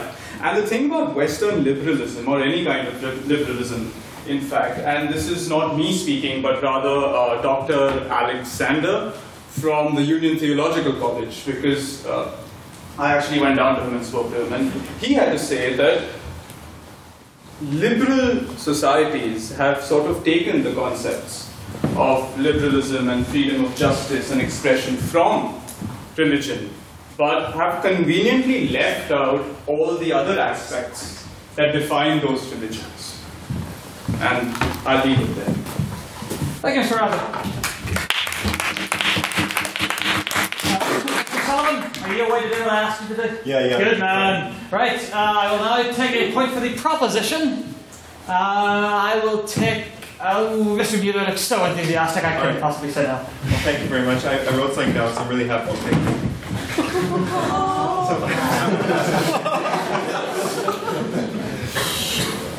What is clear is that interpretation and tradition are fundamental to the way any religion is practiced. This suggests, as I think the proposition has shown, that variants of Islam can be very liberal, in the sense that the opening speaker defined at least. However, can you demonstrate that Islam, the way it is practiced by a majority of Muslims today, is compatible in the same way? Ms. Phillips? You know, people always like to say, well, you know, look at Saudi Arabia, look at Pakistan, look at all these countries that are really violent. Why don't you look at Morocco? Morocco was a very peaceful, majority Muslim country. Malaysia, Singapore has a lot of Muslims. They just had its first woman president, which, by the way, the U.S. has not had, which so many other. Yeah. You know, because I feel like always the example of how violent Islam is in Saudi Arabia, but my dad and I'm of Algerian descent. Algeria is a very peaceful country. People drink, people smoke, music is very sexual, and that's what it is. Like, our music is really sexual, and people don't go to jail for it. It's a very open country. Women aren't required to wear hijab. Yeah, I mean, there are Muslims throughout the Western world, in the United States, such as myself. We're very successful. 10% of all doctors in the U.S. are Muslim. Right now, in Congress, we have 2 Muslim representatives who are both Democratic, and one of them, Keith Ellison, who I've had the privilege to meet, is one of the most liberal members of Congress. So, Thank you, Thank you, Ms. Collins. Would anybody from the opposition like to respond to that? Sure, I do. McMara. Yeah, it's a good point. It's right into the core issues that we're seeing here at the moment. I think Raja alluded to some the last point perfectly, which was what is Islam as a way of life. And what I've got over here is a series of examples of what about Algeria, what about the United States, and a whole spectrum of the most moderate liberal Muslims, the most extremist, hardened Islamists, and cherry pick them all and put them in and see whether or not they're compatible with Western liberalism. The fact of the matter is, though, is that throughout this debate we're seeing an example of the Notre Scotsman fallacy. I have the same critique of Christianity as I do about Islam, which is your Westboro Baptist Church, for example, is representative of Christianity. Similarly, your Saudi Arabia, your terror cells, your Islamist networks are representative of Islam. To take them and to show that they cannot be irreconcilable with Western liberalism is enough for the opposition to prove its point. I'm going to wrap up real quick, so that wasn't but only.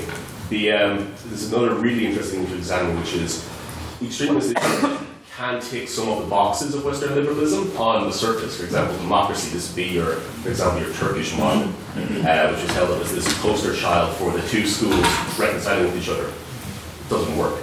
Be it in Egypt, be it in Turkey, be it in Tunisia at the moment, oftentimes elections and democracy for Islamist factions are just a means to an ultimately illiberal end. The point still remains that for the majority of countries that have hardened Islamic voting blocs and Islamic voting plurality in terms of the population believes in, the values they hold, are not consistent with Western liberalism, and that's just simply the way it is.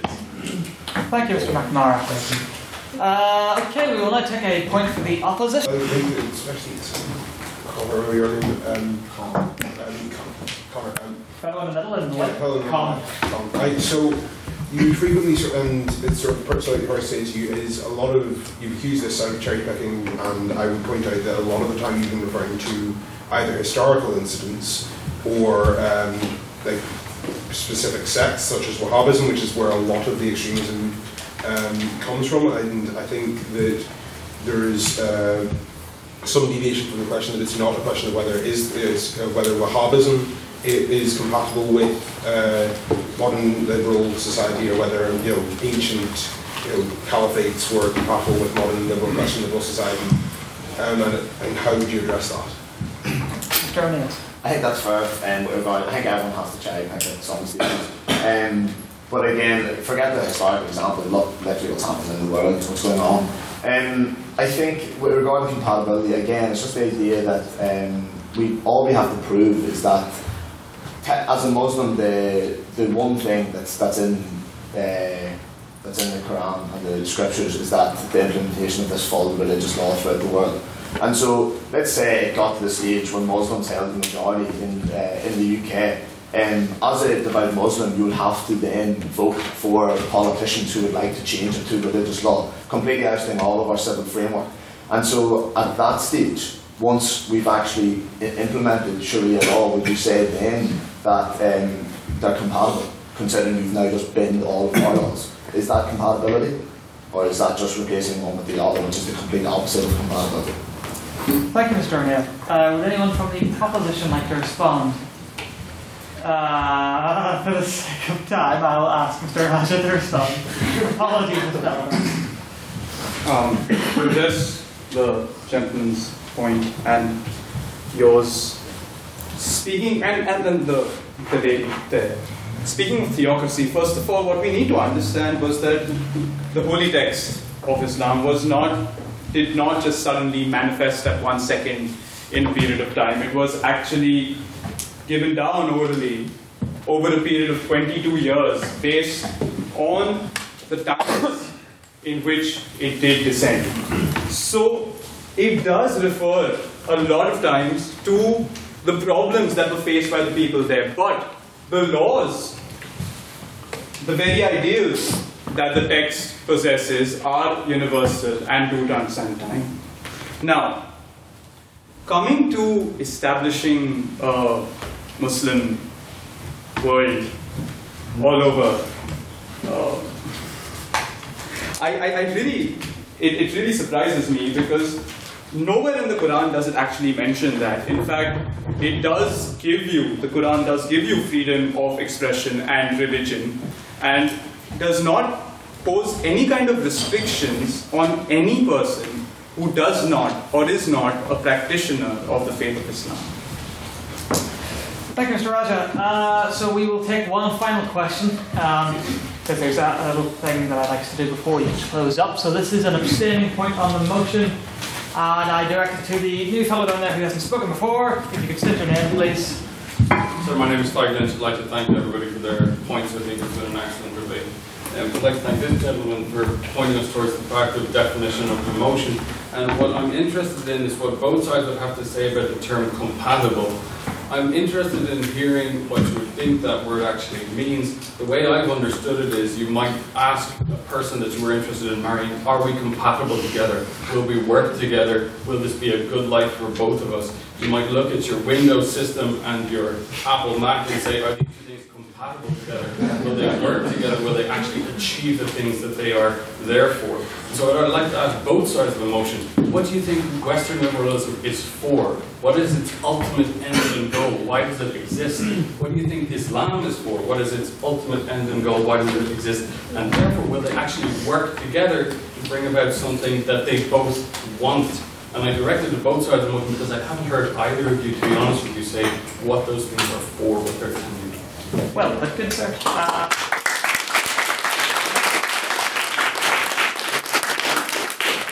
The proposition, your response first, Mr. Raja seems to be willing. I'll be very general about this, sir. We need to draw a distinction between compatibility and the word symmetrical. Is Islam symmetrical to Western liberalism? Perhaps not. But then again, is any religion symmetrical to any other ideology in the world? Of course not. Is it compatible?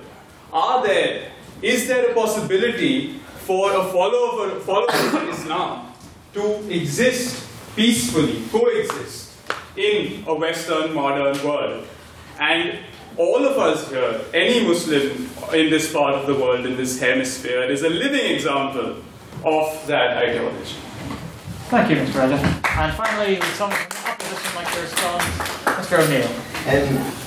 Yes, no one on this side of the House is saying that we can't peacefully exist with Muslims. Absolutely not.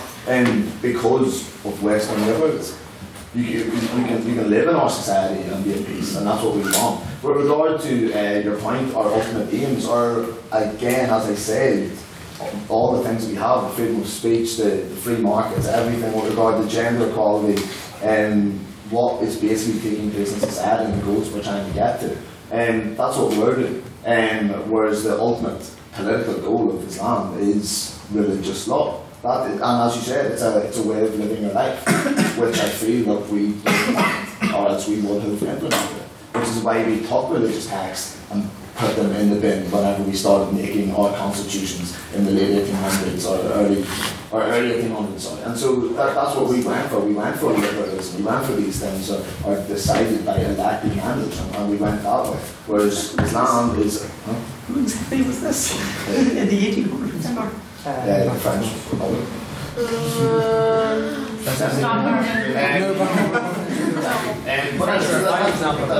Thank you. And that's basically what we are going for. And Islam, the political goal is religious law, which I personally don't want.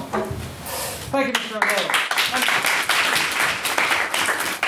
So, that shall conclude the questions from the floor for this evening. We are fast approaching the end of this debate, and as such, we are fast having a Point of order for the minutes, please. Please read order. Okay, Just a 10-second point. Point of order, yes, go ahead. Mr. Secretary, just one of the options, like just said, we should ridicule Islam, and I don't think for the purposes of this debate we should be ridiculing Christianity, Islam, secularism, anything. If we're going to have a debate, we should be insulting other people, we should be having a rational debate and not doing insults. Yes, that is a fair point, Ms. Dixon. Which member of the opposition said that I missed that? They shall remain anonymous. Well, actually, they need to be fined because whilst religious polemic, we have standing orders against religious polemic. Now, such rules would ordinarily be waived for this debate, and they have, however, such a blatant act of disregard where the rules would incur a fine. Sorry, point of order. We're not having back and forth points of order. If Ms. Dixon won't tell me who it is, then we shall have to proceed. Let it simply be noted in the minutes that such speech is I not just meant encouraged. liberalism should be ridiculed. Yes, that's all. I agree. I never actually ridiculed it. I said it should be ridiculed. Yes, but encouraging ridicule for any religion. I believe it should be treated with contempt, and I believe that's the biggest threat to our society. All religions. Right, perfect. Anyway, most people here don't care about parliamentary business, and I see the porters outside. So, we're almost done. We're almost done. So yes, considering that this has been a very serious, contentious, and just generally debated debate, I am inviting each side to give a 1 minute, and I swear, if you go over 1 minute, I will bang the gavel till I die. So.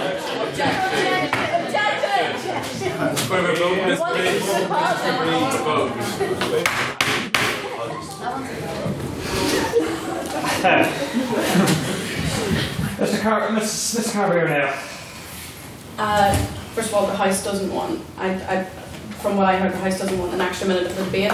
Second of all, we're going to start looking at fines for something that was unknowing. There were members of the new members who were unknowingly backing and unknowingly putting up their hands and making points of order during questions, during answering, during protected time. So if things aren't going to be fine for one, you can't do it for the other. There were bylaws for the debate, and that has to be blanket, as I see it.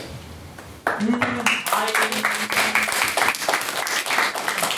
disagree, because barking is not an offence that is covered by fines. Furthermore, barking, such as in the case that happened there with Mr. Rogers and Mr. O'Neill, is considered to be waived if the person continues to allow the person to speak. You can dismiss, and if you don't engage, I say barking. But if you engage the person, then you've chosen to waive your rights to be free of barking. In any event, quick vote of the House then. Do we wish to not allow each side to give a quick 1 minute summarising speech of their case? All those in favour of not allowing this, raise your hand, say aye. Aye. All those against, say nay. All those abstaining, say no. Fair enough. In which case, I would invite our guest chair, Dr. Thompson, to give the closing remarks for the debate. Round of applause.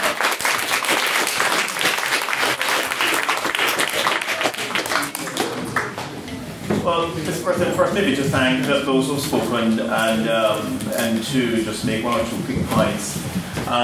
The two questions that were put by those two persons who spoke, addressing questions to both sides, but I think they were very insightful and fair questions, which I think, in a sense, address some of the issues which were missing, which I think would have been important.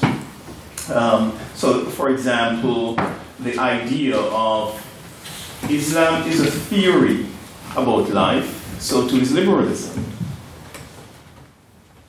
So it is fair that when we speak about either, we consider what is it best about. It is disingenuous to speak about what it is worst about, or the worst expression of it. So I think the question of what's the best in Islam has to be the point of reference for understanding the issue of compatibility. It is not fair to choose what is the worst about it. So I think that's the point. And in regard to the understanding of liberalism, I do not think we were helped very much in understanding what the proposition understood by liberalism, really. We were left in a place of assumption about what it is. We do not, when we say Western, for example, where do we begin to mark West?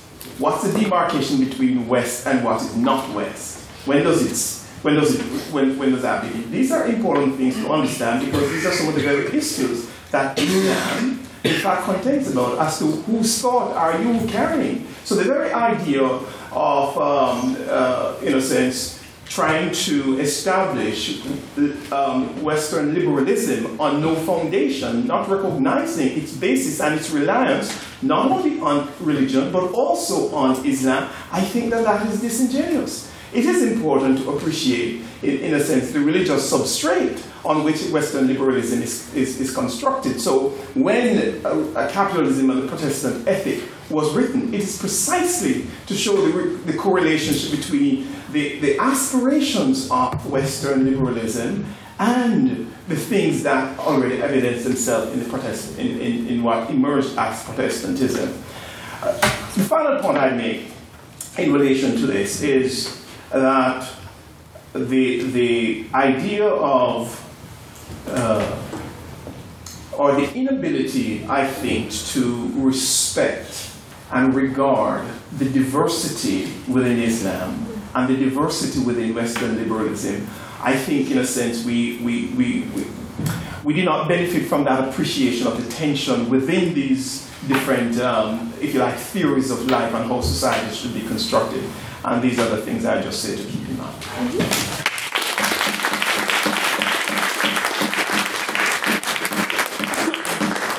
Thank you, Dr. Thompson. Just like to briefly point out that as I failed to note at the beginning, that Dr. Thompson was a lecturer at Trinity in Islamic Studies and is currently a minister at the Mavian Church? The Moravian. I blamed on this before handwriting. So yes, how shall I go to a vote, I do believe. But not before I point out that we have a workshop tomorrow, our first workshop of the semester. At what time, Mr. Dunn? 12 o'clock in Club Room 2. So it's a really informal thing run by a training officer who unfortunately isn't there. If you ever feel nervous about speaking, it's a great thing to come along to. It's the start of many. There should be snacks and drinks at all the way from 12 o'clock in Club Room 2. These workshops are not meant to merely prepare you for speaking at one of our debates, but just generally to be able to public speak. So it'll hopefully be a valuable experience. I have a question about the workshop. Can it be asked to me afterwards? That's what kind of drinks it was. Oh, Miss Campbell, please. It's 12 o'clock, Miss Campbell. Read the house. So yes, we shall now move to a vote. So this is a vote on speaker ability. So to be very clear, speaker ability, not necessarily what you currently believe or how you have been persuaded through the course of this debate. It is which side you believe spoke better this evening. It may seem a bit strange, but that's simply how it is done on the debating circuit. So, all those who wish to vote in favour of the motion of this House believes Islam is compatible with Western liberalism, please raise your hand and say aye. Aye. Keep them up.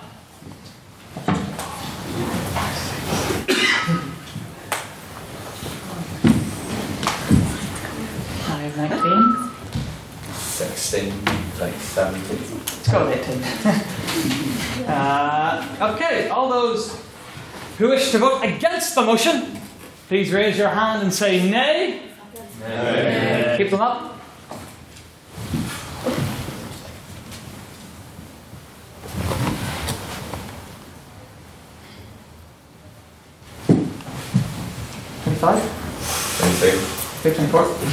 And all those who think each side spoke equally well or equally terribly, or who wish to express no opinion whatsoever, please raise your hands and say it loud, say it proud, say meh. Whoa, okay, that's good. 1, 2, 3, 4, 5, 6, 7, 8, 9, 10, 11, 12, 13, 14, 15. 15. Mr. Secretary, could you please read back the results to me? Mr. President, 18 people voted for the proposition, 24 for the opposition, and 15 abstentions. There you go, the opposition has it! The opposition has it!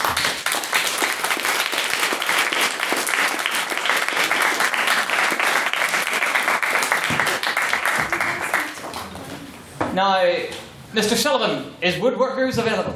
There's none. It's pretty full. Pretty full. In that case, Mr. Con O'Neill, our social officer, shall be leading you to the parlour this evening.